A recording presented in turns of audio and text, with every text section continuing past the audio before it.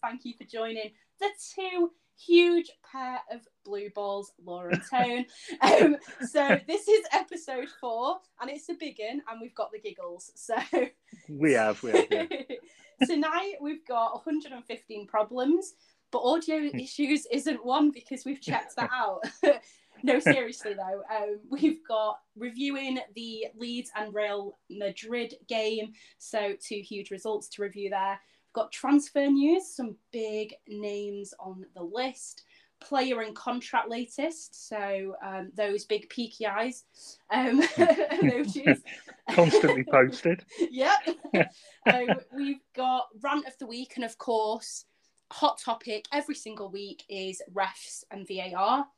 We're going to be talking about our top 5 City games that we've attended, so that'll be really interesting. And then we're going to be looking at Everton and Real Madrid preview and our predicted lineups.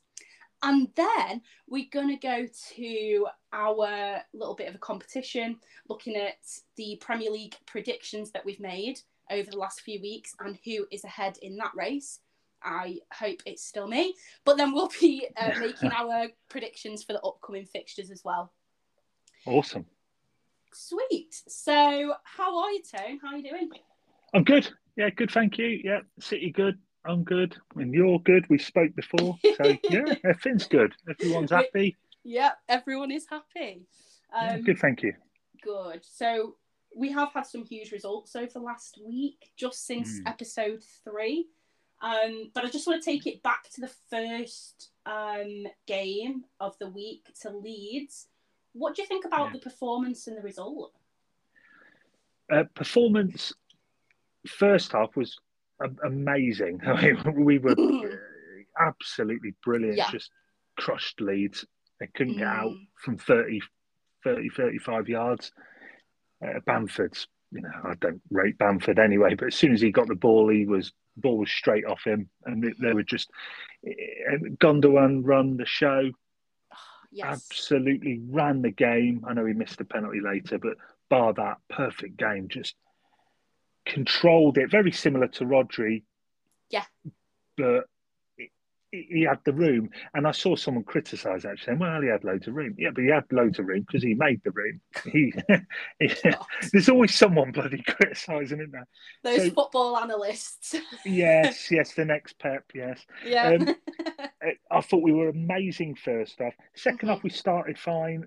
Yeah. It'd have been nice to have got the third and gone, right, done, that's it, done, make the changes. And we just didn't quite come. And then the penalty happens, which Pep was fuming about with Haaland and Gundogan, who both got dragged aside actually after the game individually and told off. Yeah, awkward. Yes, absolutely. And rightly so. If Pep says Erling takes. He's the boss. Yeah. So penalty missed, up the other end, ridiculous defending. Not good.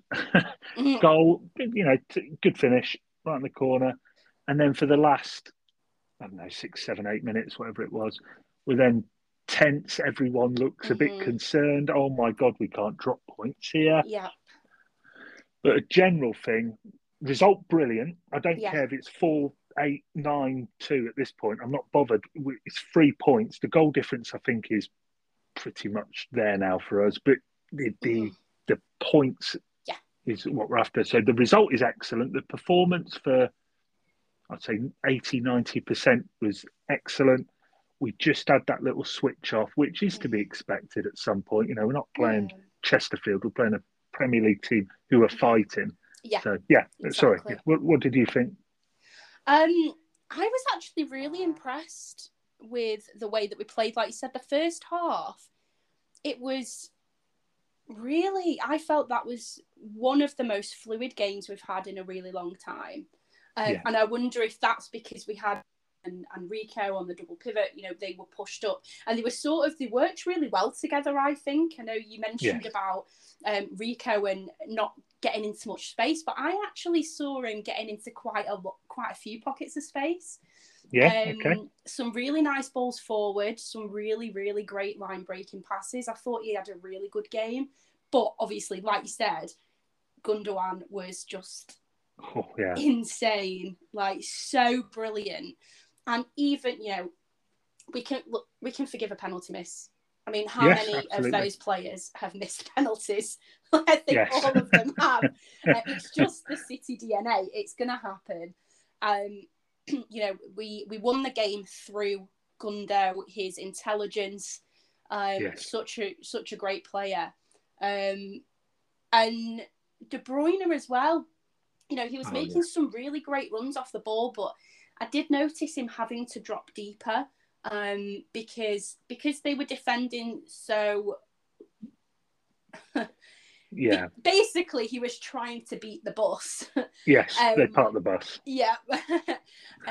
And so, I don't know, he was just seemed to be dropping a little bit deeper. But he was making some really good runs off the ball. And I think the midfield was crucial. And in both goals were really, really similar. Very similar, just the opposite side. But yes, absolutely, they were.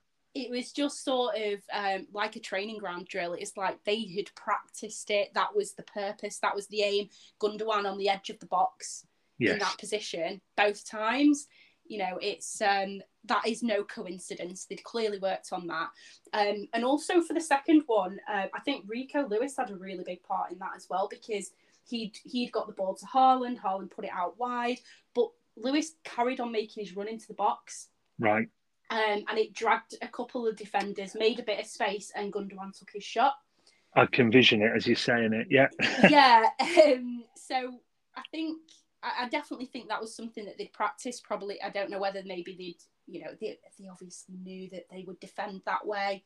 Yes, absolutely. They were a little bit more adventurous in the second half. Leeds, that they were pressing a bit higher, but I think City also took the foot off the gas a little bit. Which isn't surprising. They'd made 7 changes from the West Ham game. That's right.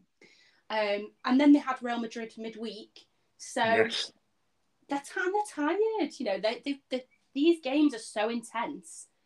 They are, especially now. Exactly, and they're fighting for everything. So, for me, I think it was normal that they slowed down a little bit. They didn't keep up that pace that we saw, that fluidity. No, that's right.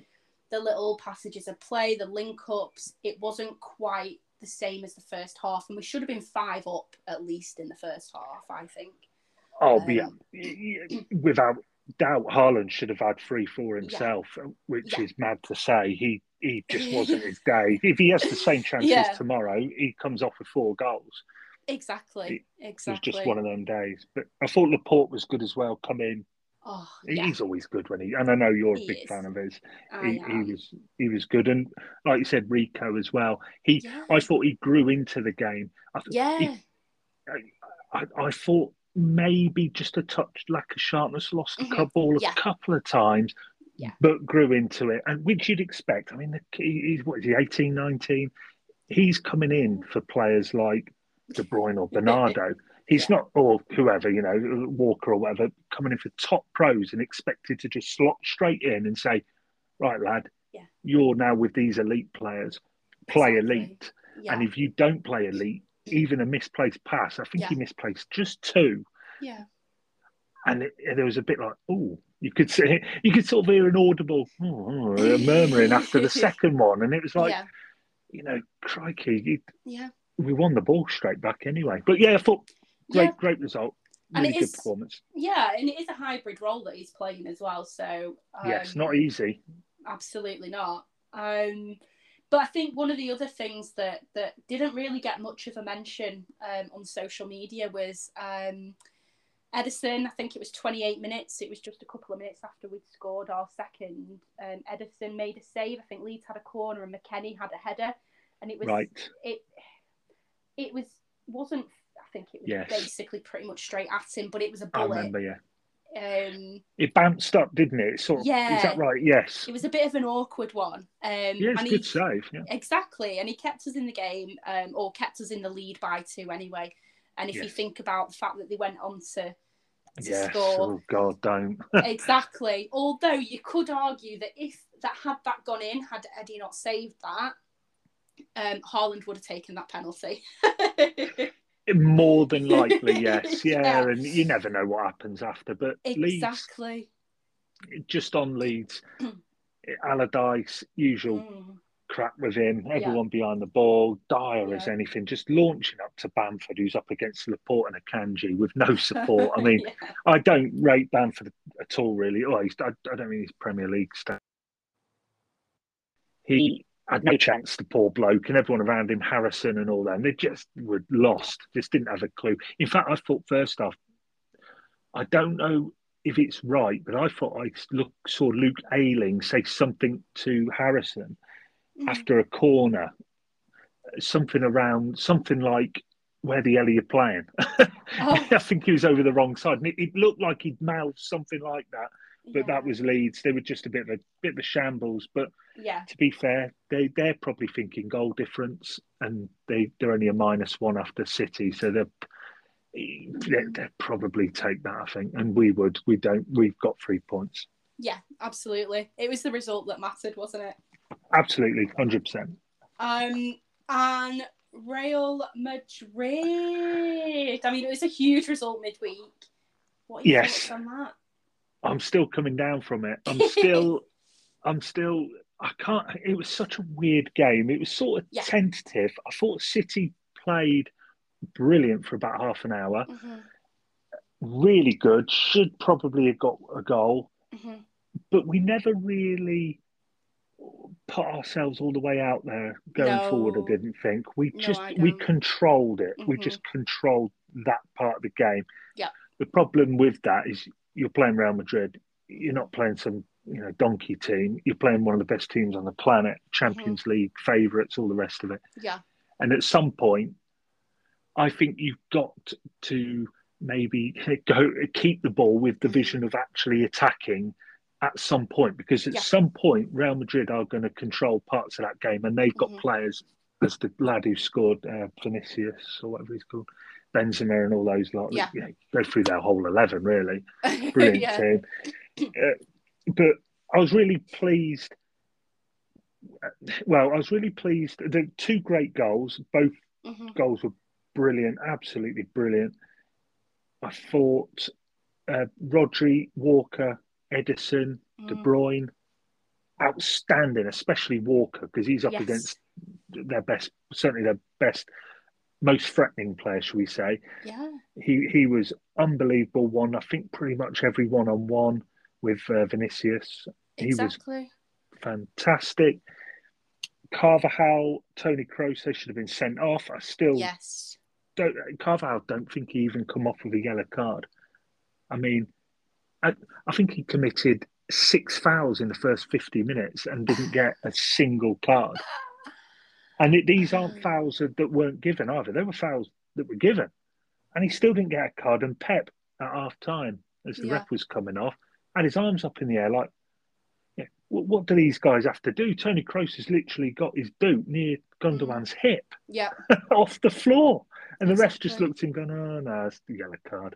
And then Rudiger as well. He's another one clattered. He did his little Champ League final clatter into Gundogan this time. Knocked him silly. Nothing at all. I know we're coming on to refs, but ref as per usual, appalling. Absolutely. I thought City they played well, not the best. I thought they played well. The result is really good, really positive. Some really good performances. And I know we're unbeaten, aren't we, in Champions League? I think it's no, is that right? No, sorry, that's not unbeaten Champions League. I don't know if we are this season. We are, aren't we? I don't think we've lost in the Champ League yet. No, I don't think we have. I think we've drawn. I know we're on a run of like 21 unbeaten, 117 drawn, 4. Although 3 of those 4 draws, 3 of those are the last 3 Champ League away games that we've drawn 1-1 in each of them. Yeah. And I think we're on a really, really good home run for the Champions League. Is that like 22 or something? Yes, it is the fortress. I think it's the longest unbeaten home run for an English side if we stay unbeaten past Wednesday. I saw that stat in one of, I think it's the Athletic. Yeah. Oh, Little City breaking Champions League records. Imagine that. Yeah, we are unbelievable. And a little shout out as well. Alfie Haaland getting, should we say, politely asked to leave the box for chucking stuff at Real fans. Now, what they didn't show and report is actually some of the Real fans were throwing stuff at him before. Yeah. Up to the thing. And when he started celebrating the goal, the De Bruyne brilliant goal, obviously their fans didn't like it. And it's like, sod off, he's up in his own box there. Exactly. I mean, hadn't he posted something on Twitter, I think, just explaining that what they'd said was a load of nonsense. What a surprise. But you made some really good points, though, about the referee making some odd decisions, and you could potentially have had a couple of Real Madrid players sent off. Yes. But nothing has been mentioned about that. However, what is getting a lot of gossip at the moment, or a lot of certainly causing a lot of tears at the moment, stop with the tears, is the ball was out of play. Yes, this is brilliant. Leading up to the goal. Now, there's a lot of City fans that are saying that this technology has never been used before. It has been used before. We have seen it before. It's not a conspiracy. They've not created this technology just to use against us. It has been used before. I've seen it used before. So there is no conspiracy there. Yes.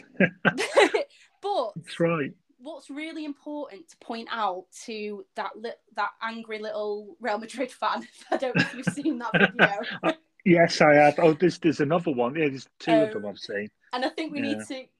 Is this the one that we need to give Stephen a shout out for? Is the Liverpool fan? The Liverpool fan. There's Douglas and Simon. It'd be one of those two, I expect. Possibly. Basically, the ball potentially went out of play. Looked like it did using that technology. Yes. However, Camavinga won the ball back. Real Madrid won the ball back, and then Camavinga lost it. That's right. So he misplaced the play. Pass. Yeah. Yep. So VAR will only get involved if it's the same phase of play. Right. So the fact that the ball went out, City had it, but Real Madrid won it back. Camavinga misplaced pass. We won the ball back, and then De Bruyne scored. So it wasn't the same phase of play. It was a different phase of play, and that is why VAR wouldn't have got involved in that. So to the Real Madrid fans, probably Liverpool fans, that somehow are friends now. Yes. To be against Little City, for anyone that is crying about that, dry your eyes, mate, because there is a very good reason that goal was not disallowed, and it's because you can blame the Real Madrid players for giving the ball away outside the box. So that's right. That problem. That was a good. I like that rant. You've done rant of the week. We're not even at rant yet.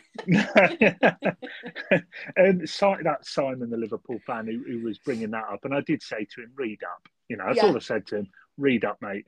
And the one thing I did spot on this line, that is it. How do you pronounce it? The BEIN Sports. I can't pronounce that. Is it? Is it Bein Sports? I don't know. Bein Sports or whatever they are. Yeah. I've seen Bein Sports and Bein Sports. I thought, whoever they are, they had this camera. The line's not even bloody straight. I noticed the little red line they had wasn't straight. Someone had put taken a photo thing of the ruler up against it, and it cuts in. So it's not even factual. So it doesn't matter anyway. Like you said, Camavinga lost the ball and all that sort of thing. It doesn't matter. And to be quite frank, the shit decisions we get, I couldn't give a bloody toss anyway, even if it did go out and it shouldn't have counted. Exactly. That's it, isn't it? I mean, there was some decisions that, within that game alone that that you could question from a City perspective. So I think, there'll always be fans that are unhappy. There is a very good reason why that goal wasn't ruled out by VAR. Brilliant goal. Brilliant goal. It was a stunning goal, and KDB steps up again. And I feel like he carries us sometimes. I think, was it Thierry Henry said something recently that he is the most clever footballer he's ever witnessed. He's definitely up there, isn't he? His positioning. He also, well, I wouldn't say we rely completely on him. We've got a terrific team, but he does come up with big moments. I saw something this week where someone said he didn't turn up in big games. I mean, I mean that's just one of the most nonsensical things. Sorry, I've ever heard. Doesn't turn up in big games. He scored 4 against Wolves last season. That was a huge name. And the setup for Gundogan for that lovely ball to beat Villa. Exactly. I mean, we could be here all week talking about how good he is. But the same idiots who questioned De Bruyne are wearing Bruno Fernandes tops. You know, the captain that can't wait to get off the pitch when his team's losing. Yeah, exactly. So they can all piss off. That's my bloody rant. Oh, it's going to be full of rants. But yeah, I think that. I mean, Walker as well. You know, KDB obviously stepped up again, but Walker was fantastic. I had some concerns about him first half of the season. Not necessarily major concerns. He just looked like he'd lost his pace a little bit. Right, yes. He was just getting out running a few games. People were just going past him. Whether that was maybe more positioning, and because we know that Pep was maybe trying a few things out, and maybe it was his positioning that just meant that he couldn't catch up. But I just felt that he'd lost his pace a little bit. But, you know, that game really just completely proven me wrong. He's still got it. Has he? Yes. Incredible athlete. And what was interesting, though, was there was some criticism on ESPN. I can't remember who it was. It was probably somebody irrelevant. But there was some criticism on ESPN about Pep maybe not setting up to, or maybe either whether it's Pep and the setup, or whether it was the team, about not taking advantage of, or taking their chances, not pushing for the win. Right. And Gary Neville also posted something on Twitter, I think, saying, I think we'll see Foden and Mahrez come on, or something like that. But that game was perfectly, that is how Pep wanted it. I have no doubt in my mind that set up, he was more conservative, and he gets criticised all the time in the Champions League. Oh, you know, why don't you change things? Why can't we defend in the champ? What he's doing is he's adapting. He's evolving. It's a great point. Yep. People think he's stubborn, but he isn't stubborn. What he does is he analyses, and then based on his analysis, based on the evidence before him, he then comes up with a plan of action. So whilst it may seem he's stubborn, he's not going to just make changes on a whim. Oh, this isn't working, let's just change it. The plans he comes up with are based on, you know, thorough analysis, his incredible football brain. He knows exactly what he's doing, and he's set up to be more conservative. You mentioned it as well. He wanted control of the game. And Grealish and Bernardo gives us that. That's right. Grealish and Bernardo, in that sense, are better than Foden and Mahrez, without any doubt. And that is a great point. We control Pep. Pep wants to control every game. He's obsessed with control of games. If we have the ball, we're controlling. The opposition don't score. It's simple as that. And I think you're absolutely right. The name of the game was control the game. And after we'd scored, we controlled it for the remainder. We'd come out 1-1, back to our place. Delighted, and I'm sure Pep is. Yeah. I mean, what do you think that a result like that away against Real Madrid, especially after last year and what happened on their home turf, in the Champions League last season. What do you think that result does for the squad now at such a crucial point in the season? Huge boost, without any doubt, a huge boost, because to be fair, our team right now is better than it was when we played Real Madrid in that game. Yes. I'm sure if I'm wrong, I will get told I'm wrong, but we had Fernie at left back, I seem to recall. And I love Fernie. I've got no problem with Fernie. He's amazing, but he's not a left back and he's older, slower. So the team's stronger, but we still went there. We were the better side overall. They played okay, but I thought we were the better side. We've come away with a point, which is, on paper, you never know, because we don't know what will happen next week. But City have got the better result out of it. Yeah, you know, absolutely. I think we have. I definitely think we have. And Real Madrid, they may feel, although they've got some very good away wins, like at, I think they won at Chelsea, didn't they? And other places. They may feel that they needed a lead to take to our place. And they didn't get it. So I think a big boost to the squad, though. Huge boost. Yeah. And the squad needs every boost it can get at the moment, because we've got big games every 3-4 days. Exactly. And say, I mean, I'm sure Real Madrid will be thinking, well, we'll just play the same way. We'll get them on the counter-attack. We'll just, we'll sort of solid up and then just get them on the counter-attack. I mean, that has tradition or sort of historically been our weakness in recent seasons. That's right. I think we have become a bit wiser to that. And I think that is something that did really impress me was that it was a more wise performance, a more mature performance. Yes. Against thugs, divers, cheats, and crybabies. Yes, well put. So, do you think Pep?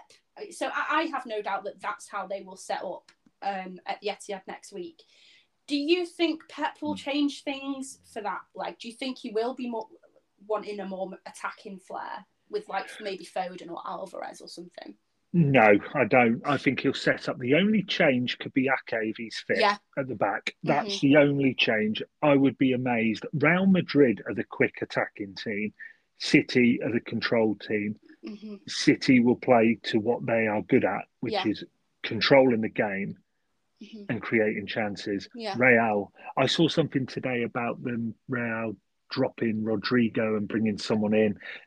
If it happens, it happens. I don't see it, because he's fast counter, and that's what Real will be doing. You just said it then. So, no, I think it will stay the same. Ake in for Akanji. Walker's going to play because he'll be up against Vinicius. No, I don't see any other changes. No, he'll want control. Yeah, no chance for Laporte coming in. No, he may play at Everton. No, if there's any changes in that back line, as I think it'll be Ake, and then if anyone gets put into the centre back, I think it'll be Stones Diaz, by the way.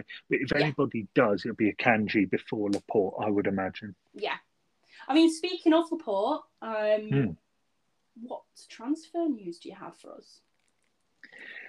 Well, on Laporte, there's not. I think it's sort of well known now that he's going. I think there were more reports this week. I saw something about Laporte. He is going to be on his way this summer almost for sure, because he's let Pep know, or City know, that he's keen to new challenge, and don't blame him. Been great for us, but he's not playing, and he's not playing anywhere near enough for a player that quality. We said on episode 1 or 2, he walks into any other team in the Premier League. There isn't a team he doesn't get into, and I'm talking. Agreed. I'm talking everybody: Arsenal, Chelsea, Liverpool, whoever. He walks in those teams. Yeah, he's not getting time. So I think Laporte's going to go, but I think that's quite widespread. Did you want me to go through some of the other transfer stuff? Yeah, we've got some. I noticed a really odd one in your in your list. Right, okay. And it just made me cringe at the thought. I think I know this is going to be. Go on. James Ward-Prowse. Yes, that's the one. I was just looking at my notes going, who's Laura going to bring up here? And then I saw JWP and I thought James Ward-Prowse. I've seen some talk. There was one of the papers, maybe Mirror Star, both of them probably. They both copy each other. Yeah. James Ward-Prowse to City, 40 million. I can categorically say that's not going to happen. No. Now, if he was as good at free kicks, if he was as good at everything else as he is free kicks, he would be playing at City or Liverpool or somewhere, or Real Madrid even, if he's that good. Yeah. James Ward-Prowse is a decent player. Mm-hmm.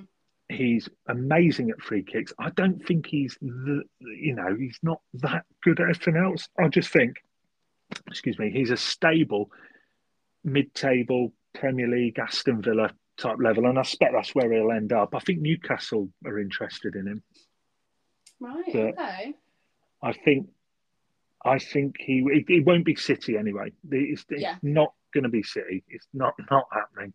So I was told that last summer, or maybe the summer before when we were linked with him before, that it's a no-go.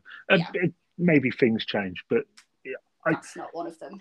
I would be amazed if City, because to put it bluntly, he is not good enough. No. That's my opinion. And people go, "Oh, he bloody is," and I know there'll be people. Yeah. Well, there'll be a couple of Saints fans, a couple of guys I know, Saints fans who listen, and they will probably text me straight after going, "You bloody what?" But he's not good enough for this level. I think he's a good mid-table player. Yeah, agreed. And if you if your friends give you a bit of stick, then perhaps send them to me for some private therapy. Right, I will. £60 an hour, guys.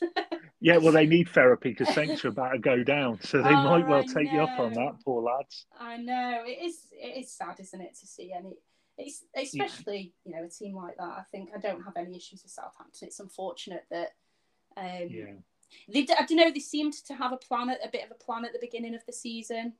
They did. There was a bit of a buzz about them. Yeah, but then it just went tits up. Yeah, but they spent some money and stuff, and obviously that's where I met you, wasn't it, at St Mary's? Yeah. Saint. So I would have gone down to St Mary's again next year, but obviously that's not looking likely now. No. So another one I've got is Verratti, Paris. There's all kinds of talk. He wants to move in the summer. Okay. He's 31. I'm going to say. I don't know. I haven't heard nothing on this one. I'm just saying it's not happening. Yeah. I think his agent's playing little games. He'll sign up another $100,000 a week. Paris don't care. He stays. Yeah. If he goes, maybe to, well, I'll say Real Madrid, but my God, they're going to be inundated with midfielders. To be honest, I don't care where he goes. It's not going to be City. No. Okay.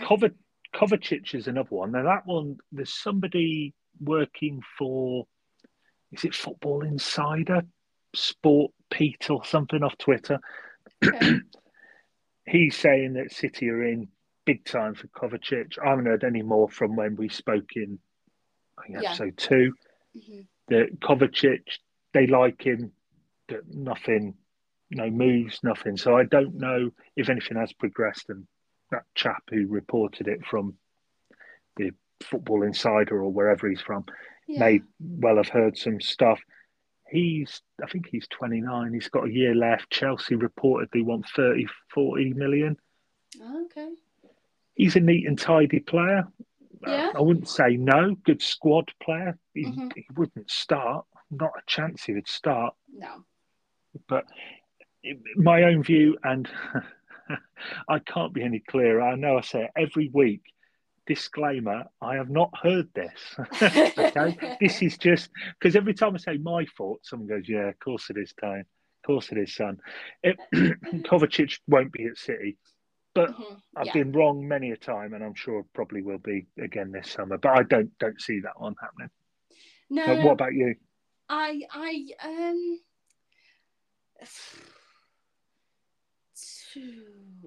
can't see it happening.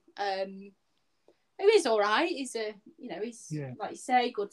Would be a squad player. I think our bench at times looks a little bit sparse. I'd say there's people have said for ages, haven't they, that they've got basically a bench of starters, and yes. we haven't anymore. No, we have not. No, it's a slim squad. It is a slim squad. I'd say maybe Alvarez, Foden are starters. Yes. And, for reasons that, certainly, I mean, Alvarez, we've got Haaland, so that's a little bit more difficult for him. But, Foden, I'd say the only reason he's not starting is because he's spent a lot of the season injured, recovering from surgery. I mean, his form has been absolutely insane considering he's missed half of the season. His goal contributions is ridiculous. So it could potentially be an all right squad player. Do I see a decent player? Yeah, he is decent, and he'd be a good option to have. I just don't see City going for him. No, I agree with you. Yeah, I don't. So yeah, I've got a bit of a cross on that one. Yeah, but there's Bellingham as well. I think he's going to Real Madrid. I know there's the Spanish media are doing this, that, and the other. I think he's going to Real Madrid. I think he's fairly certain he's going there now. Which fine, to be honest. Moved on from that. Yeah. But we mentioned this last week with the Declan Rice thing, because if you'd have asked me a few weeks ago, I'd have said no way, because Bellingham is in play. But now he's not in play. I'm still not convinced. I saw something 120 million West Ham want. I mean, that's never going to happen in a million years. No. It's not even good. It'll be maybe half that, 60, 70, I'd imagine. But West Ham, to be fair, they're he's their player. They're entitled to ask what they want while he's still their player. They won't be getting that money from even Chelsea. Aren't that stupid to pay that amount of money for him? But he's an interesting one. I like Declan. I think he's a brilliant player, and I would have him at City. And I've said that all along. I'd have him. But the thing that stops it is if he comes in, what really is happening with Phillips? Because if Declan Rice comes in to be next to Rodri, he's not going to be Rodri's understudy. I think you said this last week. He's far too good for that. Yeah, I mean, he's a captain, isn't he? He's not going to go from being a captain to being somebody's second in line. That's it. I would love Rice at City. Do I think we'll get him? I'm wavering on this. I'll stay with no. I don't think we will. But if Phillips left, or he was part of that Phillips deal, I've seen 50, 60 million in Phillips and all. I'll be honest, I'll do that. If it was 50, 60 in Phillips, I personally would take that and just move on and get Rice in and move Phillips on. But yeah, I'd just say 60-40. I'd just say no at the moment. I don't think he will. What do you think? Do you think Rice will be here? No, I don't. I don't think we'll pay. It's interesting, I think, though, that we are looking at a lot of English players. Yes. Yeah, Pep's doing the England team in prep for taking the job, apparently. Don't tease, please. But I do think it's interesting that City are looking at a lot of English players at the moment. Yeah. But I do like Declan Rice. I think he's a fantastic player, and I do think he's, a top 4 player. Yes, same. Yeah, definitely. No disrespect to West Ham, love them to bits. We're even recording early today so that we can go and watch the West Ham game. So we absolutely love West Ham, but he's too good for West Ham as they are at the moment. Yeah, absolutely right. And he wants to move. He's made it clear. He wants to move on. Yeah, he needs to be in the Champions League, playing in title-winning games. I mean, I suppose you could technically say that that's what they're doing tonight, or hoping for tonight. But he needs to be in the Champions League. He needs to be fighting for the Premier League title. He needs to be winning, the top trophies in football because he's that good. He's a great player. Yes, is he is. better than Rodri? No, he isn't. No. So I wouldn't have him over Rodri, and I think he's only going to go to, he's young, he's really young, he's a captain, he's a leader, he's excellent. He's not going to go somewhere where he isn't the number one choice. He gets in every Premier League team. I was just thinking then Arsenal, yes, he does. Liverpool, yes, he does. It definitely in Liverpool. In fact, that'd be an excellent signing for them. United as well. It would United, be. He would take both of those teams to a completely whole new level to where we are. He's just not going to get Rodri out of the team. That's not going to happen. That's right. Does maybe Pep see something in him? That's his specialist area. Maybe he sees something in him that he thinks he could, take him up a level. Maybe he could be then competing with Rodri. Who knows? But I don't think he's going to want to take that chance to sit on a bench as a young leader. Do I see him alongside Rodri? No, I don't. I don't think he's that kind of. We need, our midfield needs, a really good central defensive midfielder. We need a creative midfielder, and then we sort of need a more sort of, I guess you could say box-to-box midfielder, but not in the traditional sense. Somebody that is going to, somebody that's more fluid, somebody that can get into the little pockets of space, somebody like Gundogan, somebody like David Silva, somebody that's going to help the game flow when we are, whether that is whether we're in possession, whether we're controlling the game, or whether we're not, whether we're counter-attacking. I don't see Rice doing that. Maybe he can, maybe he's capable. I don't know. I've not, but I wouldn't necessarily say that's a position he could take up either. So I don't see him fitting in with our team as it is. No, I agree. I agree. But who knows? Who knows? Yeah. If he comes in, I'll be happy. Yeah. Yeah, absolutely. If he does join us, I wouldn't be like, oh God, what's the point in that? I think he's a fantastic player, and I certainly wouldn't turn my nose up at that. I just don't see it happening because I don't see him fitting into the squad as we are. Yeah, I sent a tweet out earlier, would we have Rice at City? I'd say it's about a 70-30 split. 70 said yes, and there's about 30 said, it wasn't just no either, it's absolutely not. So clearly quite a few don't rate him, but in the main it was yes. Yeah, okay. But interesting. I've got some City players. Do you want me to go through a few of them? Yes, you have been teasing our blue balls all week. Just like tickling them. So give us your gossip. Well, I'll come to Gundogan last because I know that's the one everyone wants to hear. So I'm going to be a shit and do that one last. So apologies, everyone. I have been naughty though. I've done a couple of the eye things you said earlier, and I've actually had 2 or 3 DMs, 2 I think, from people saying, "Tone, come on, mate. Stop it, come on, you're just winding up and all that." You are a big tease. I am. I'm naughty, I know. I'll just quickly go through the others. Rico Lewis. Mm-hmm. Yep. We've been talking about a new contract with him since Ep1, and there's been talk about him for a few months. So that's again nothing new. That's all done and dusted apparently. So that one will be. That's just a matter of announcement. Yep. I was told that earlier today on my. I said it's in every episode, my Shifty DM group. So Rico, it's just a matter of announcement. So no worries with that deal that's happening. Perfect. Ake one, that'll be sorted soon. I don't know if that's signed, sealed, no idea, but that one will be done. Haaland talks in the summer. That will happen. Both sides, all good. McAtee, that will happen. Both sides again. All good. Pep wants, I think, till 28. I think they're looking at. I think he's 20 until 26 at the moment. 2026. Okay. So a couple of years extension. Yes, they're looking at that. Whether it is or it'll be 27, 28, somewhere around there. But it's being extended either way. So that's definitely happening. Yeah. The Gundogan one.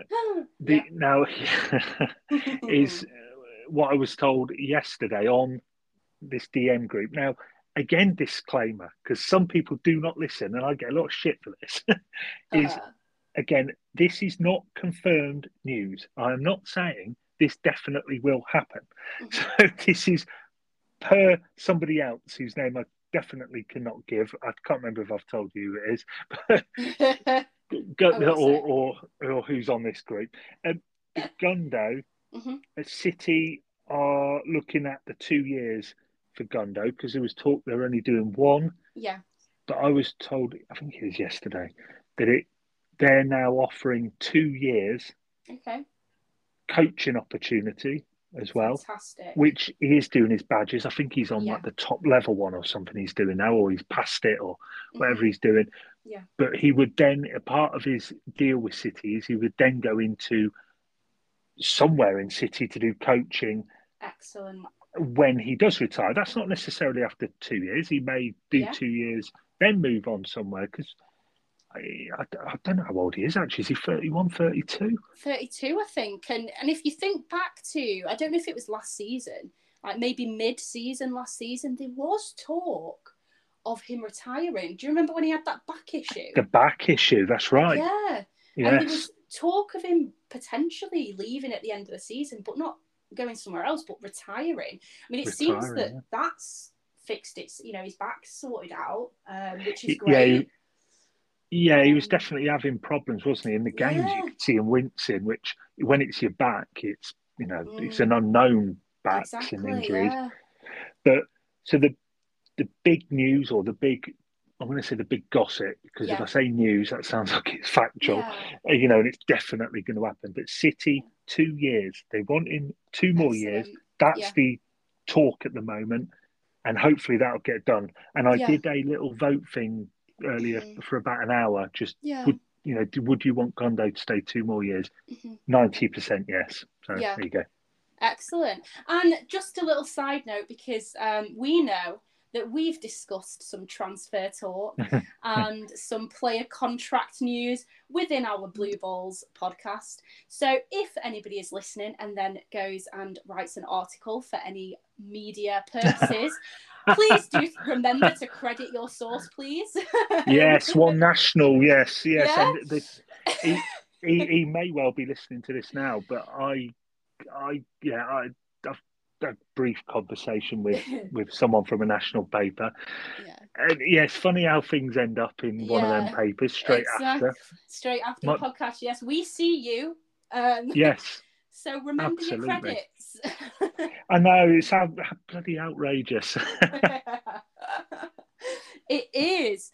But I think we've got a really interesting, because just as we were talking about Gundogan last season, potentially retiring, or that talk of him potentially retiring last season, and then he goes on. We're now looking at extending his contract for another 2 years.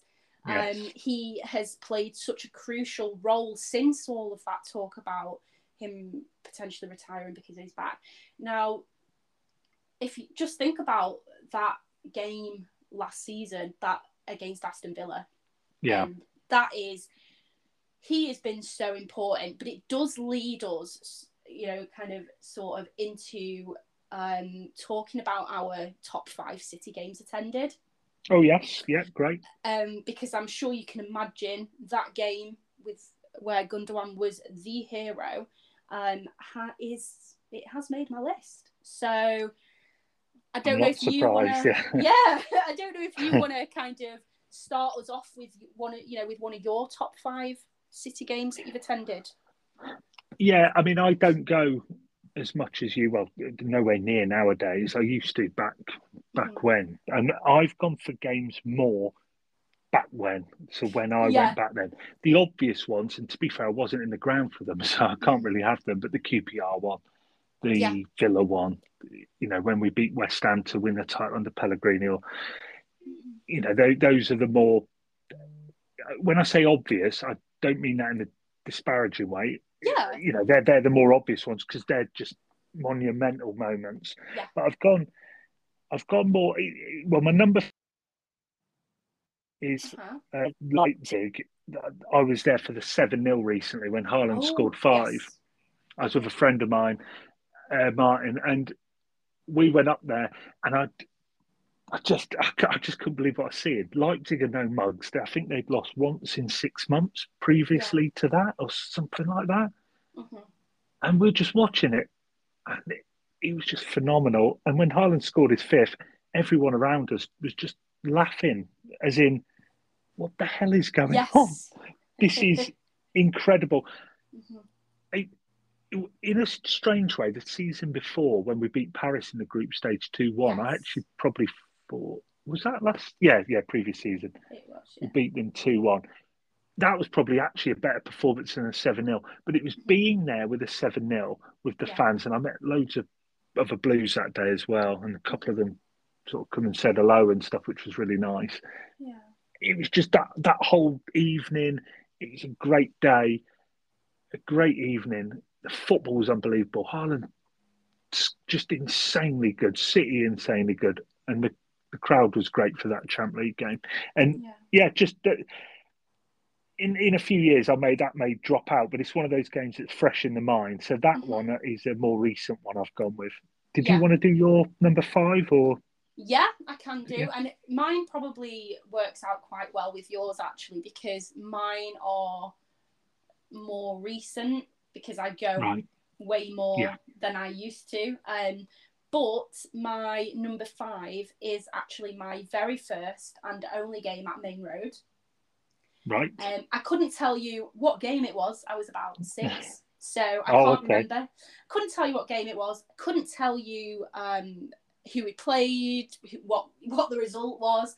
But it was my first and only game at Main Road, and my dad took me. So it was one of the only things, probably, that he ever did right when I was a kid. So it is, I don't have many great memories with my dad, but that is one thing that I do remember that he did for me. And it was a great experience. I don't remember much of it, but I do remember feeling just completely overwhelmed, so excited, and completely falling in love with this team that nobody wanted me to support, including my dad, who is a United fan as well. But so I did, really appreciate that he took me. Obviously, he recognised that I liked City. Yes. I played football as a kid, so that it was a huge interest. So he did take me, and that was sort of the blossoming. That's a nice memory. Yeah, it is a great memory, because I think that is when I can, I guess I was a bit of a rebel and thought, well, why does nobody want me to support this team? Let's love them. Absolutely. It's like taking the runt of the litter home. I've always been that sort of person. So so that is how my love story with City, I guess, sort of really started. I liked them before that, but that is how it really sort of kicked off our toxic love affair. Yes, absolutely. Well, yes, it changed nowadays. Yeah, but that's a really nice memory. That's a good one. Yeah. What about your number 4?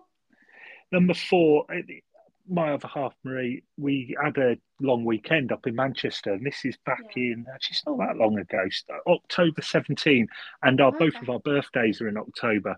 So we went up to City, and Marie wanted to watch the snooker over in Yorkshire. So we sort of did, I think it was 3 days where we went to Manchester and Yorkshire and did all the sport we wanted to do. Yeah. And City beat Stoke 7-2. Mm-hmm.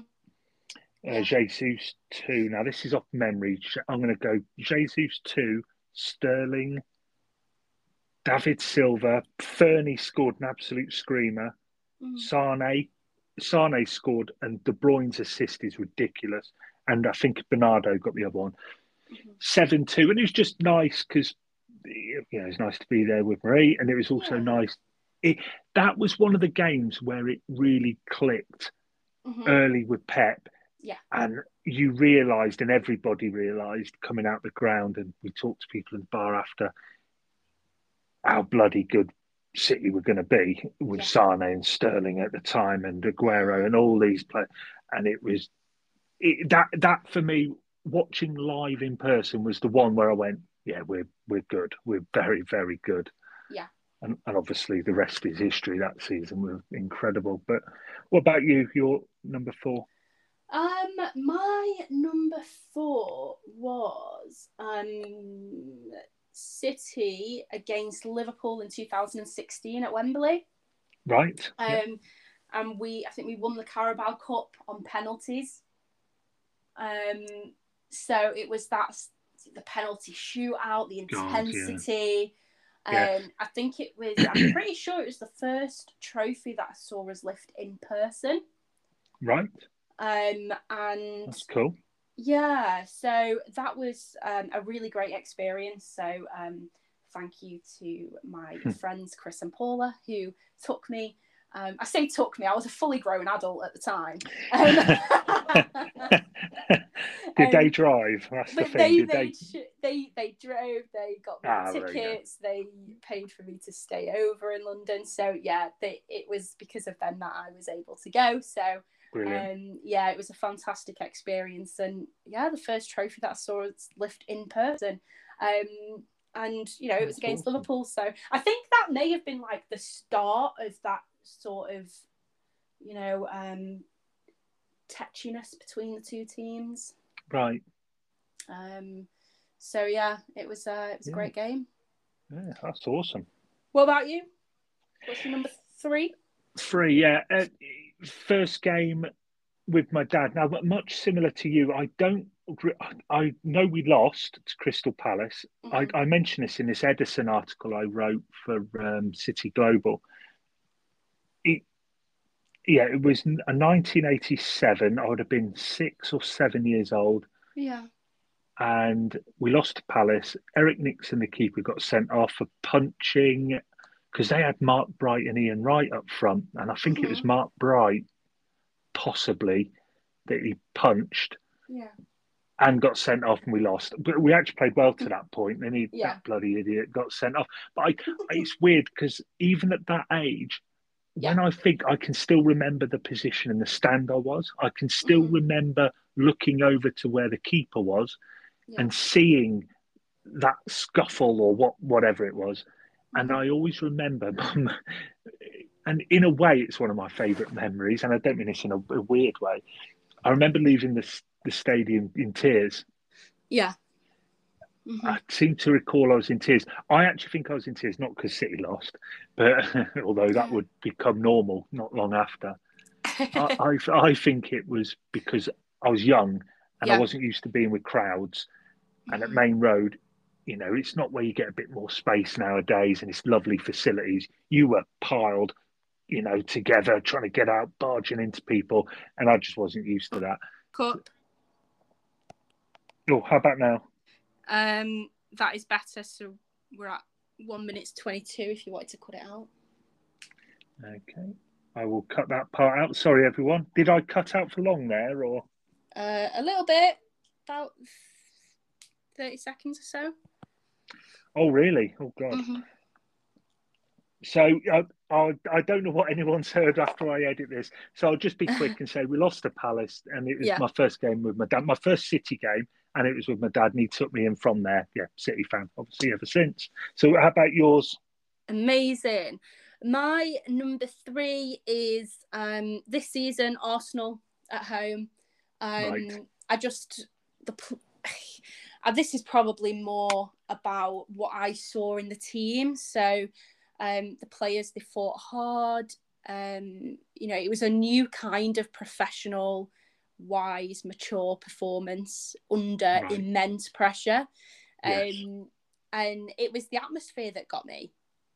The whole crowd, the whole of the Etihad, which we know isn't always the case, was electric. The whole place, it was electric, and it really made my hairs were stood on end. It was just incredible, and it was it was more about the difference that I saw in the players, just the mentality that I saw in them and in the crowd, that I just thought brilliant. This is a special game, and let's hope it means something by the end of the season. Yeah, please, yes. Yeah. Absolutely. What about your number two? My number two Don't is... give me too much information, though. No, I'm joking. Yes, I'm just being childish. Hey, so what is your number two? Sorry, I don't know why I'm grinning. Is it because of the joke about a number two? Yes, it is. Sorry. We're both as bad as one another, I think. Okay, your number two game that you've been to. Number two game I've been to is Newcastle home, February '96. Now, City at the time had Alan Ball in charge. Now, I don't know if you... I'm not asking your age, Laura, don't worry. But I don't know how familiar you would have been. When was your first game at Main Road? Oh, God, I was about 6. So, right. Let's say, how old was I when I was... I mean, what year was it when I was 6? It was about 96, 97, 1996, 1997. Right, so this is one of the games I went to in February '96. It's Newcastle home, and we were fighting against relegation. We actually went down later that season under Alan Ball. Newcastle had Kevin Keegan. They were fighting for the title. Both teams had to win different reasons. We drew 3-3, but it was a brilliant game. Yeah.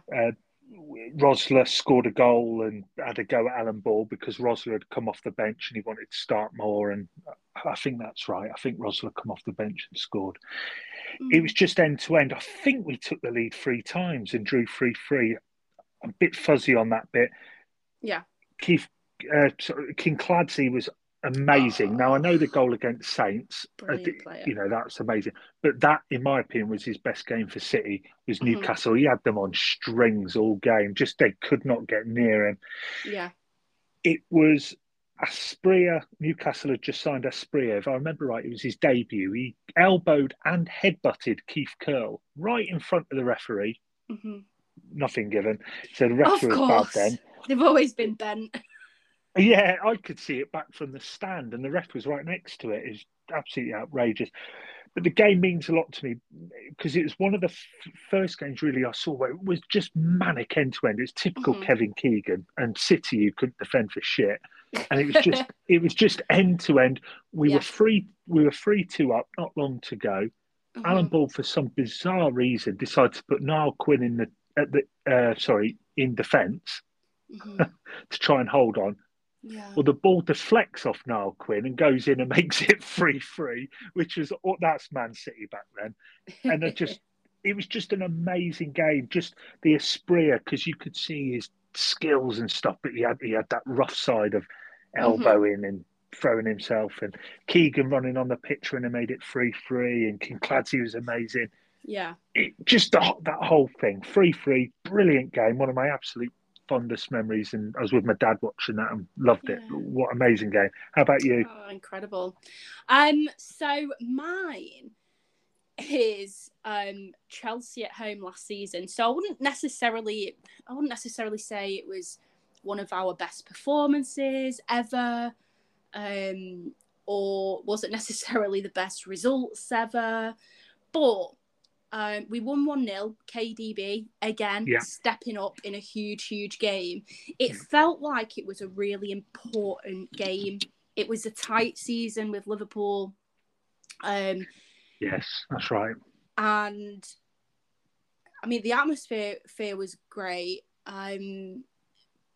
But it just felt like a really, really important win, a really important 3 points.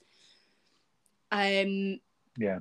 And I got home and I was like singing in the porch. My mum was like waiting for me to come home, and I was like singing in the porch, and I came home and I was buzzing, and I was like singing, dead excited, and I was giving like my mum a bit of a game review. 10 minutes later, I was asleep on the sofa. I was that emotionally drained. I fell asleep. I'd gone from absolute high when I got home to falling asleep within 10 minutes. Oh, my Lord. That's how much that 1-0 impacted me. And it was, it was incredible. And Kevin De Bruyne is stepping up again. And yeah, so it sticks in my head just because I was so high when I got home. Emotionally, of course, nothing. Yes, of course. No illegal substances or anything like that. But yeah, then asleep within 10 minutes. So yeah, it obviously took it out of me. What's your top spot? A top spot. I don't recall who I went to with this. Mm-hmm. If my dad's listening, it was either him or maybe my uncle. Or I don't recall but I just remember 1994. We had Brian Horton in charge. I loved Brian Horton. He's on Twitter. Loved him as our manager. He only got one season. He got booted out for keeping us up, which is still. And then we got Alan Ball and went downhill. We should have kept Brian Horton. We beat Spurs 5-2 in that season. There's another one. Yeah, that was brilliant. There's another game where we beat Blackburn away. But I like this Spurs one. Paul Walsh got a couple. I seem to recall Terry Phelan, Gary Flitcroft, and I'm always raving about Keith Curl. He was amazing. But we went into the game, and this was like a star-studded, I'd say, Spurs team. They had Klinsmann, Anderton, Dimitrescu, Nick Barmby, all these players all the way through the 11 with Ozzy Ardiles in charge. And they'd spent a fortune for that time assembling this team. And they come to our place. I remember the mood being very, if we can get a draw, that'd be great. Battered them 5-2. I seem to recall, oh my God, what's his name? John Motson saying it's one of the best games he's ever commentated on. So that will give you the level we're talking about. It was end to end amazing. It was two teams who didn't give a shit about defending. They just went for it. City took the chances. We were fantastic that day. And that's just my favourite game of being at Main Road. Yeah, loved it. How about you, number one? I'm going to go, it's one of the title ones, isn't it? It is. So it's Aston Villa last season, 3-2. And I was always gutted about missing out on the 93-20 moment. And I thought, do you know what? I'm never, ever going to get to see anything like that. And, I watched it, of course, but I wasn't there. So I was always like, oh, I'm gutted I missed out on that moment. Yeah. That must have been incredible for the fans. So I felt like I got my own little mini 93-20 moment. Obviously the stakes weren't quite the same. It was title winning, of course, but that was the 93-20 one is completely unmatched. But it was, another sort of 93-20 moment last season against Villa. So it was, I think Liverpool went a goal down, and the stadium could see it, and we were like, oh, this is good. But then, then it went tits up for us, and it was like, that feeling of dread, like, oh God, not only are we not going to win the title, but we're going to have to put up with the Scousers, banging on about it forever.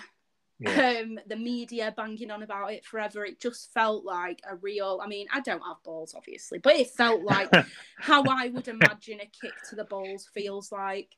Not good, that it felt catastrophic. It felt like the end of the world. Now I may be slightly dramatic, but it did in that moment, or in those moments, and to come back, to get that first goal, and that hope then starts building back, and you start thinking, could we do it? Can we do it? And then Rodri equalises, and it's like, oh my God, could we do it? Can we do this? Is this going to happen? And then brilliant.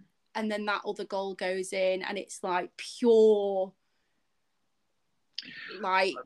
ecstasy. But then it's sort of that typical City mentality kicks in, and it's like, it felt amazing for about 20 seconds, and then it's like, shit, no, what if we concede?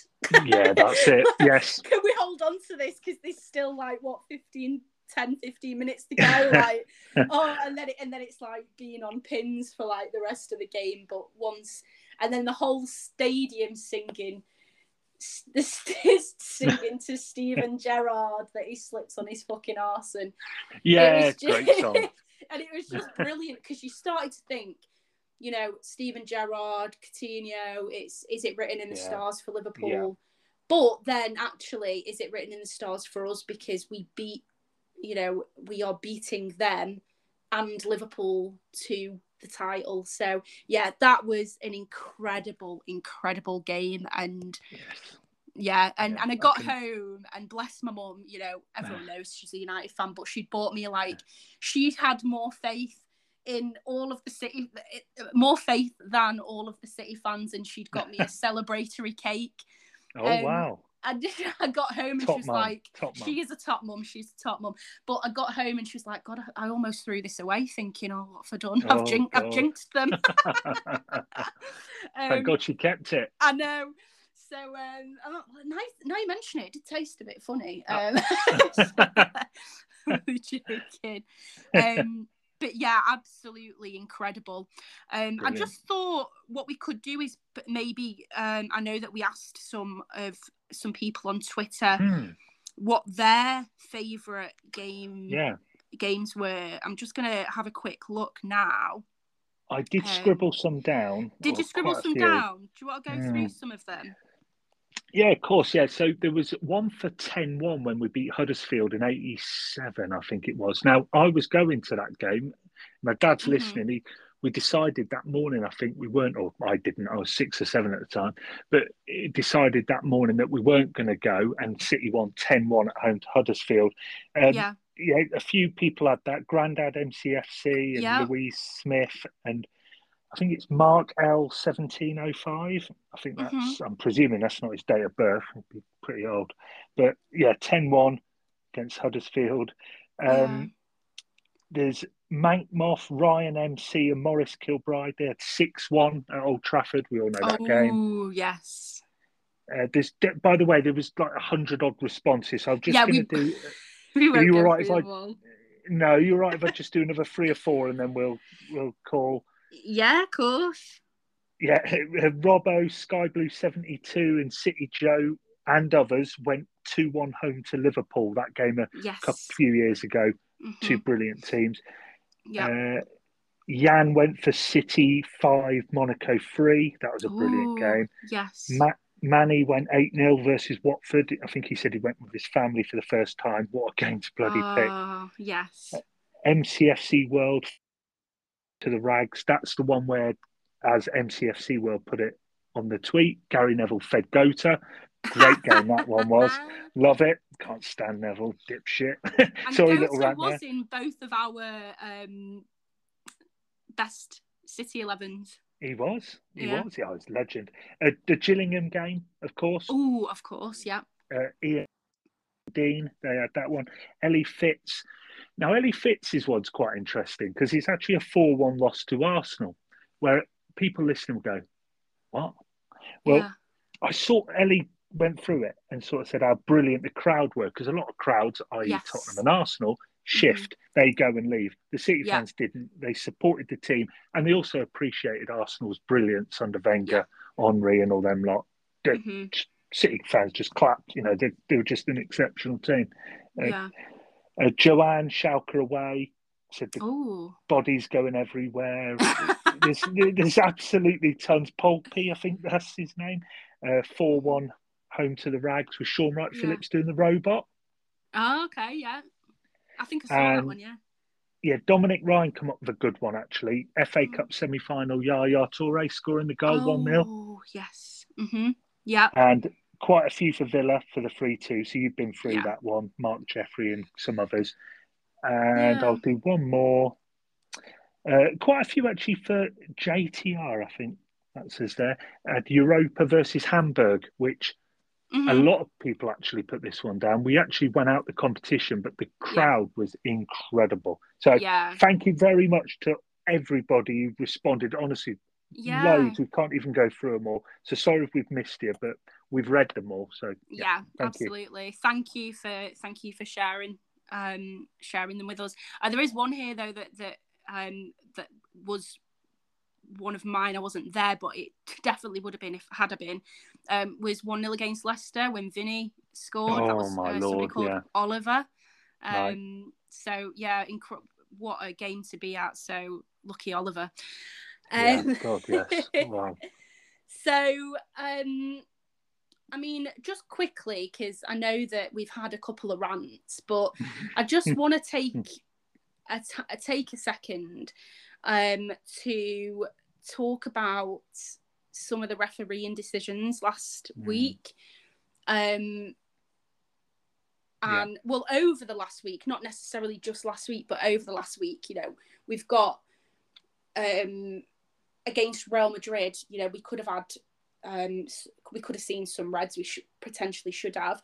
And then, you know, if we're talking about corruption against the, you know, what people say are the elite teams, Real Madrid, United, Liverpool, then, you know, and then you see things like West Ham playing United last weekend, clear handball that wasn't even discussed. It's on my list, this one. Lindelof. Yeah, Lindelof, yeah. And if you listen to the commentary, it was sort of, oh, yeah, no, that's not handball. He quite clearly moves his hand towards the bleeding ball. Yes. Sorry. Yeah. Yeah. And but I think it was Jermaine Genius was like, oh, yeah, not handball, blah, blah, blah, talking shit. Yeah. And then it was only when it was picked up in the halftime punditry or whatever. That they said no, it was a handball because, you know, he does move it whilst it's close to his body. He moves it towards the ball. He does. He stopped the ball. Yes, it was that one of the worst I've seen. It was anyone else is penalty. They're reviewing, and that's penalty. Exactly. There is two teams in particular that get decisions, and I know if there's a Liverpool United fan listening, they'll go, "Oh, piss off." It's true. Yeah. There are two teams, especially the Rags as of late, that they're still shy anyway. So we don't care. But it was, you're right, the Lindelof one. Yeah. Abysmal. Really, really shocking. And it just pisses me off because I think it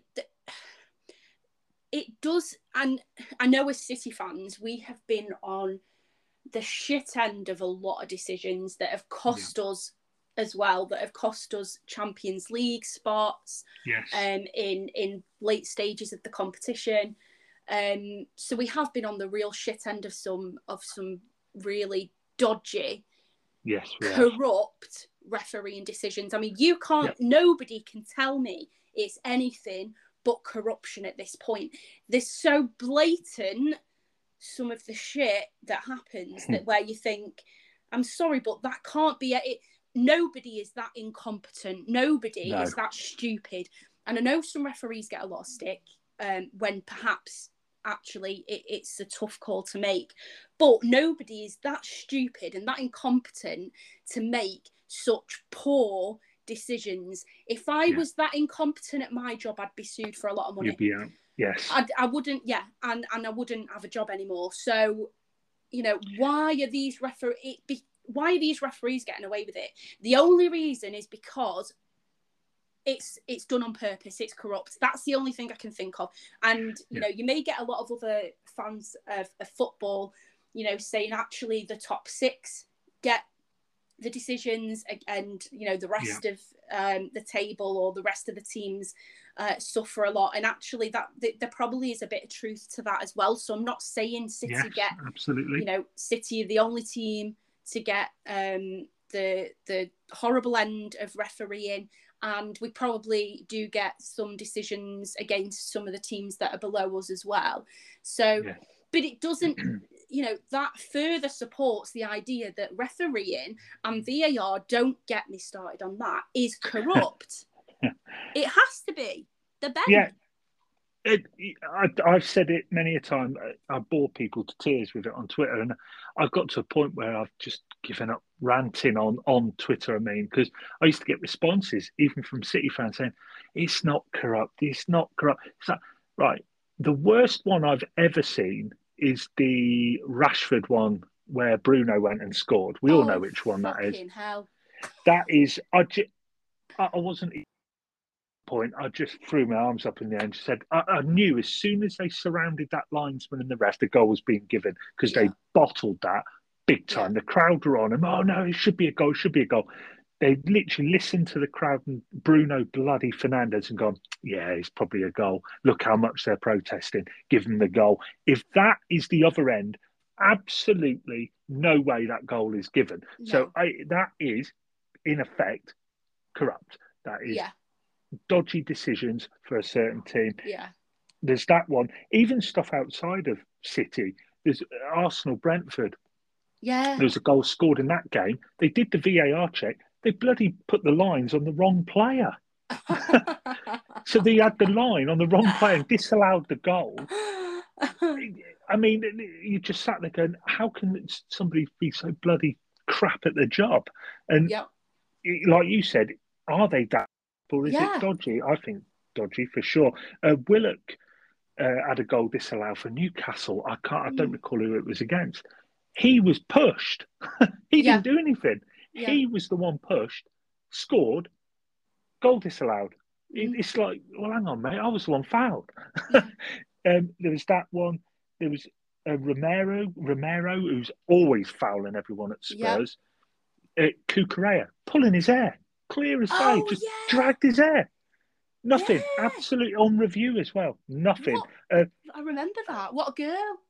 Yeah. And Brighton's goal disallowed against Palace. Again, the wrong player for the VAR lines. Yeah. And there was another one, I'm going to say Saints, where they literally had it. It was Saints, and I think it was against United again. Surprise, surprise.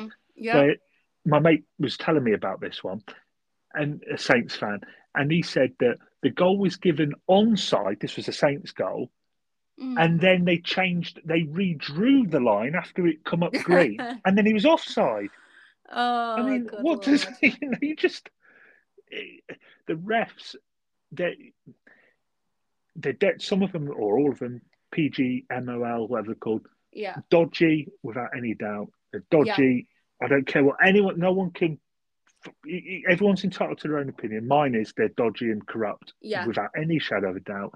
Yeah. Certain teams are being favoured, two in particular. Yeah. Especially United this season. Liverpool practically won a title on it, although they were an excellent team. But I'm just saying, dodgy. I'm sick and tired of it. Every time I watch games now, you don't know what's going to happen. It's in the hands of these refs. Our league title this season is the hands of these bloody refs. Yeah. You just never know what's going to happen. Sack the bloody lot of them, I say. Anyway, so that's my rant. Agreed. I mean, where do you stand on, or what are your opinions on miking the referees up? So just, to kind of promote that transparency, because there isn't any at the moment. And you could, based on the evidence, based on what we see right in front of our eyes, it's dodgy as hell. I mean, do you think miking the referees up would help with that sense of transparency? Do you think they'd even go for that? Because, I mean, it's done in other sports, but... Yes, resistance here. Yeah, there is resistance because they know they control the game. The players don't control the game anymore. The referees do. VAR does. And that is why they wanted VAR without this extra level of transparency that other sports have. So do you think that miking the referees up would be helpful? I think when you're corrupt, you're corrupt. It may do to bring, but they're still going to give... Yeah. Put up with the booze.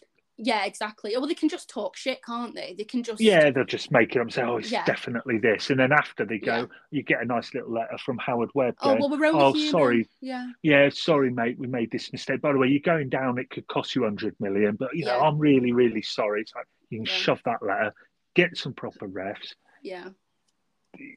Howard Webb especially, he can piss off for starters.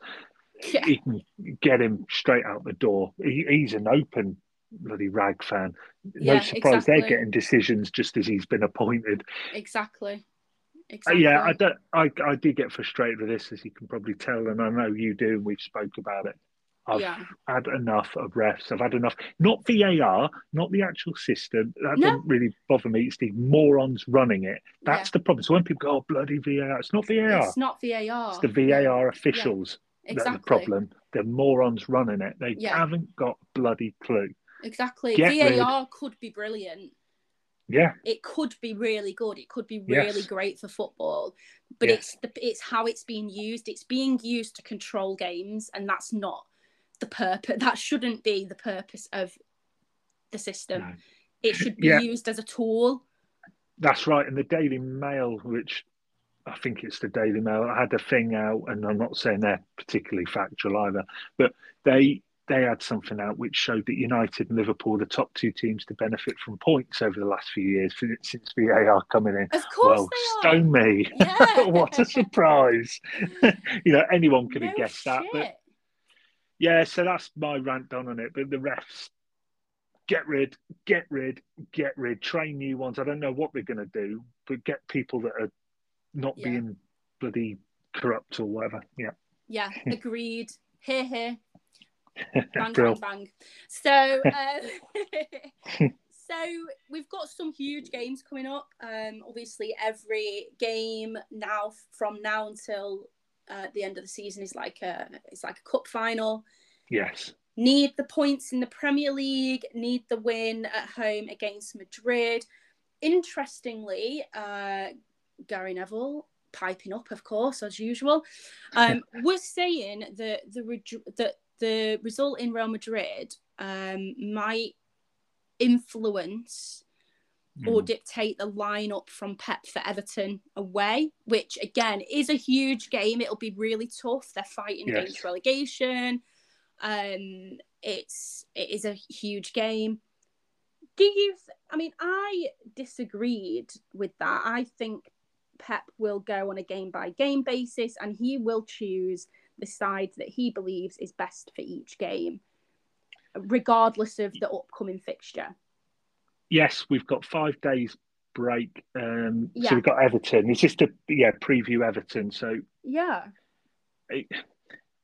I'm with you. I 100% disagree with Gary Neville. The Pep won't rest, no matter what happened last weekend with Newcastle Arsenal. In my opinion, obviously I don't know that. I think we will play, and I've sort of wavered on this. I think we'll be playing pretty much the team that played against Real Madrid. I mean, I could do my predicted 11 here, I guess. It makes sense. So I'd have Edison. I'll just say Ake's not available for this one. Yes. So we'll just go with that one. I think it will be Edison. I think I'm wavering on this one. I keep wavering on right back. Does he go Walker again? Yeah. I think Walker will start. I think Stones and Diaz will start, and I think Akanji will start. I think it'll be that same back four. I think Rodri will play. I think Bernardo will play with De Bruyne. I think Foden. Yes, I agree. And Grealish and Haaland. So I don't foresee many changes, maybe 2, maybe 3.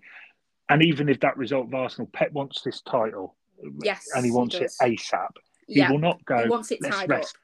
Yeah, let's rest 8 players against Everton, and if we lose, well, we'll have to win. No, it's win now, worry later. And we've had 5 days off to this point, so it's game on. What about you? What's your 11 on that? Yeah, I agree with your 11. I think, but I do think Foden will be brought in. He'll go strong. I don't think he'll be thinking ahead to the Real Madrid midweek at home. Yeah, Pep has always stood by. We think about the next game. Don't think too far ahead in advance.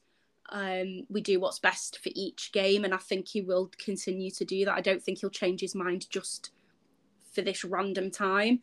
He'll go strong. He won't put a weakened side out. No.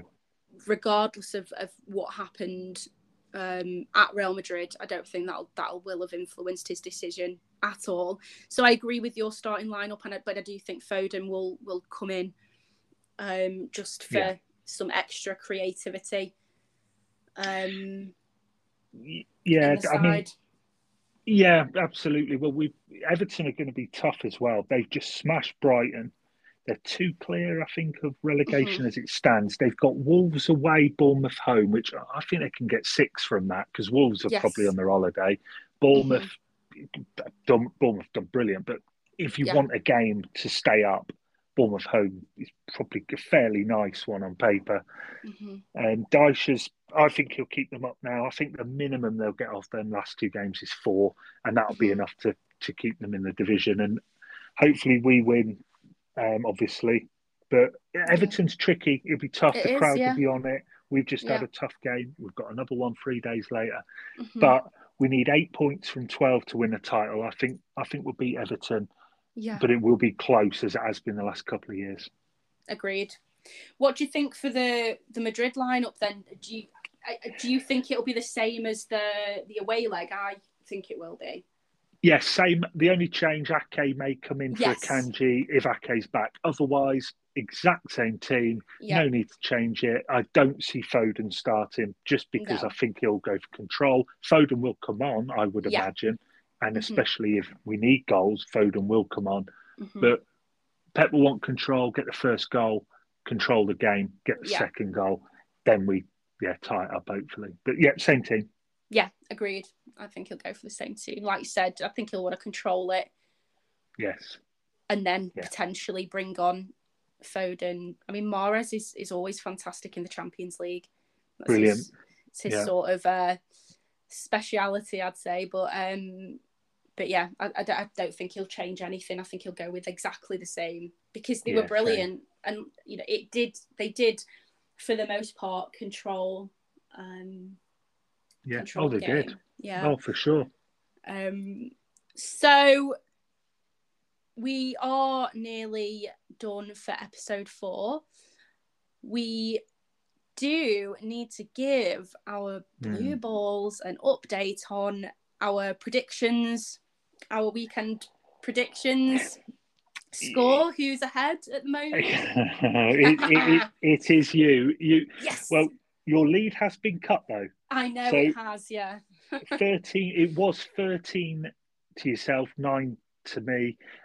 Just real quick reminder to anyone. It's a point if we guess the correct result from the 9 weekend Premier games. We don't do City because we don't want to jinx it. So we've been doing it just for a couple of weeks now. Laura was on 13. I was on 9, as I say. Last week I got 3 and you got 2. So that closes the gap to 15-12. So the gap's from 4 to 3 points. So Laura 15, Tone 12. That is the latest score. You're creeping up on me. Chips and gravy at stake. I'll have my knife and fork ready. I'm catching. I can sense it now. Give over. Get your knife and fork ready. You better get your wallet ready. Yeah. Get my card.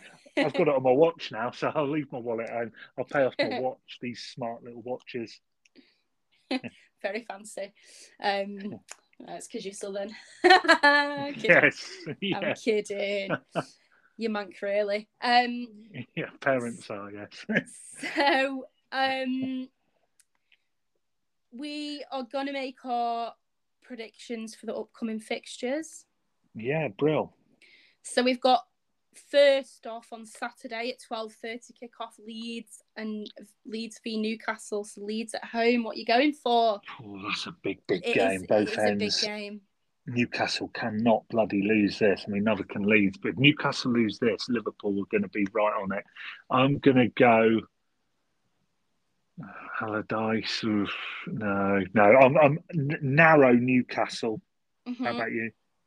Newcastle. Okay. So then we've got a load of 3 o'clock kickoffs on Saturday, and no later kickoff, which is annoying. But anyway, so it just ruins my Saturday routine. Yeah, Premier League. Get a grip, Premier League. Yeah, ruining my weekend. So it's 3 o'clock. We've got Villa v Spurs. Villa have gone off it a bit recently, haven't they? Yeah, they've slipped off. They lost at Wolves, didn't they? Yeah. If you can hear something in the background, by the way, it's hammering it down here. Villa Spurs, I will go with a draw. I think Spurs are diabolical, but they are. I think they might nick a draw. Okay. What about I'm going to go with a Spurs win. Okay, I'm just. No, I'm not. I'm going for a draw. Oh, you're going for a draw? Yeah, just thinking about the defence, it's terrible. So I don't see them not conceding. Chelsea Forest. Oh, no, that's Stamford Bridge. Yeah, that's tough. I'll go Chelsea. It won't be by much. Well, saying that 5-star. I'm sticking with Chelsea. How about you? I am gonna go with the Chelsea win. Okay, cool. Palace Bournemouth. That's a tough one. Bournemouth have done well. They have done all right. Hodgson's done well. I'll go Palace. Yeah, I'm gonna go Bournemouth. Okay. I don't know. Oh, yeah, you wavering? I'm gonna go for a draw. You're going draw. Yeah. Okay, let me just note that one down. Okay. United Wolves. United. Yeah, I wonder want if United they'll have their Norwich scarves with them. Oh, they will if they lose. Okay, they'll have them in the bag ready to go. United Wolves. I'll go United, unfortunately. Yeah, I think Wolves are on holiday. Yeah, I agree. I'm going to go with the United win. I can't see them losing, what is it, 3 in a row? yeah, shame. I know. Oh, dear. What? Anyway, Saints Fulham. Saints, are sad to say, are down. Fulham are safe, doing really well. Fulham are doing really well. Yeah, I think I don't bet often against Saints because I've got a soft spot, but I'll go Fulham. I think Fulham will finish Saints off. Yeah. I just think Saints are so poor at the moment. Yeah. How about you? I'm going to go for a Fulham win. I don't see any other result, unfortunately, for them. Yeah, shame. It is. Then we've got Sunday, 2:00.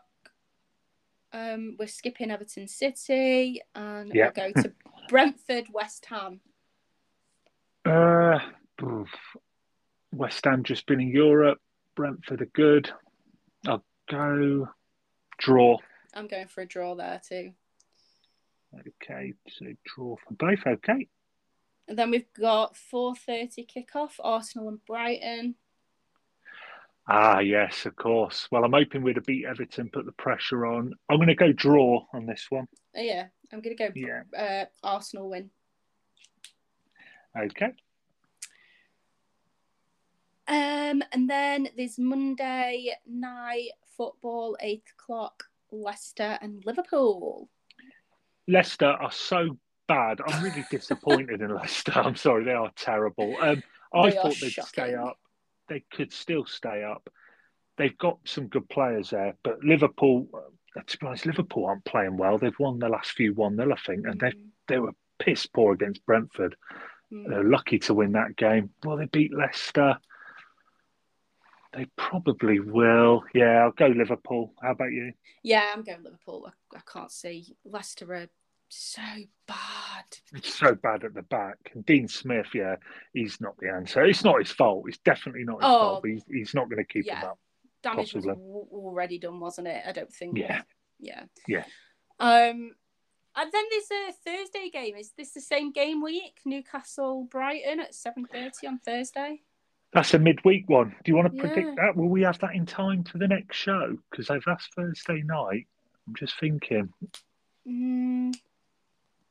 I guess we could. No, I don't. No, I don't think it'll be in time, will it? No. I think Newcastle will edge it, but I won't include this in our thing. What about you? Do you think Newcastle or Brighton? Yeah, I think Newcastle. But I think Newcastle, I reckon. Cool. Brilliant. Yeah. Awesome.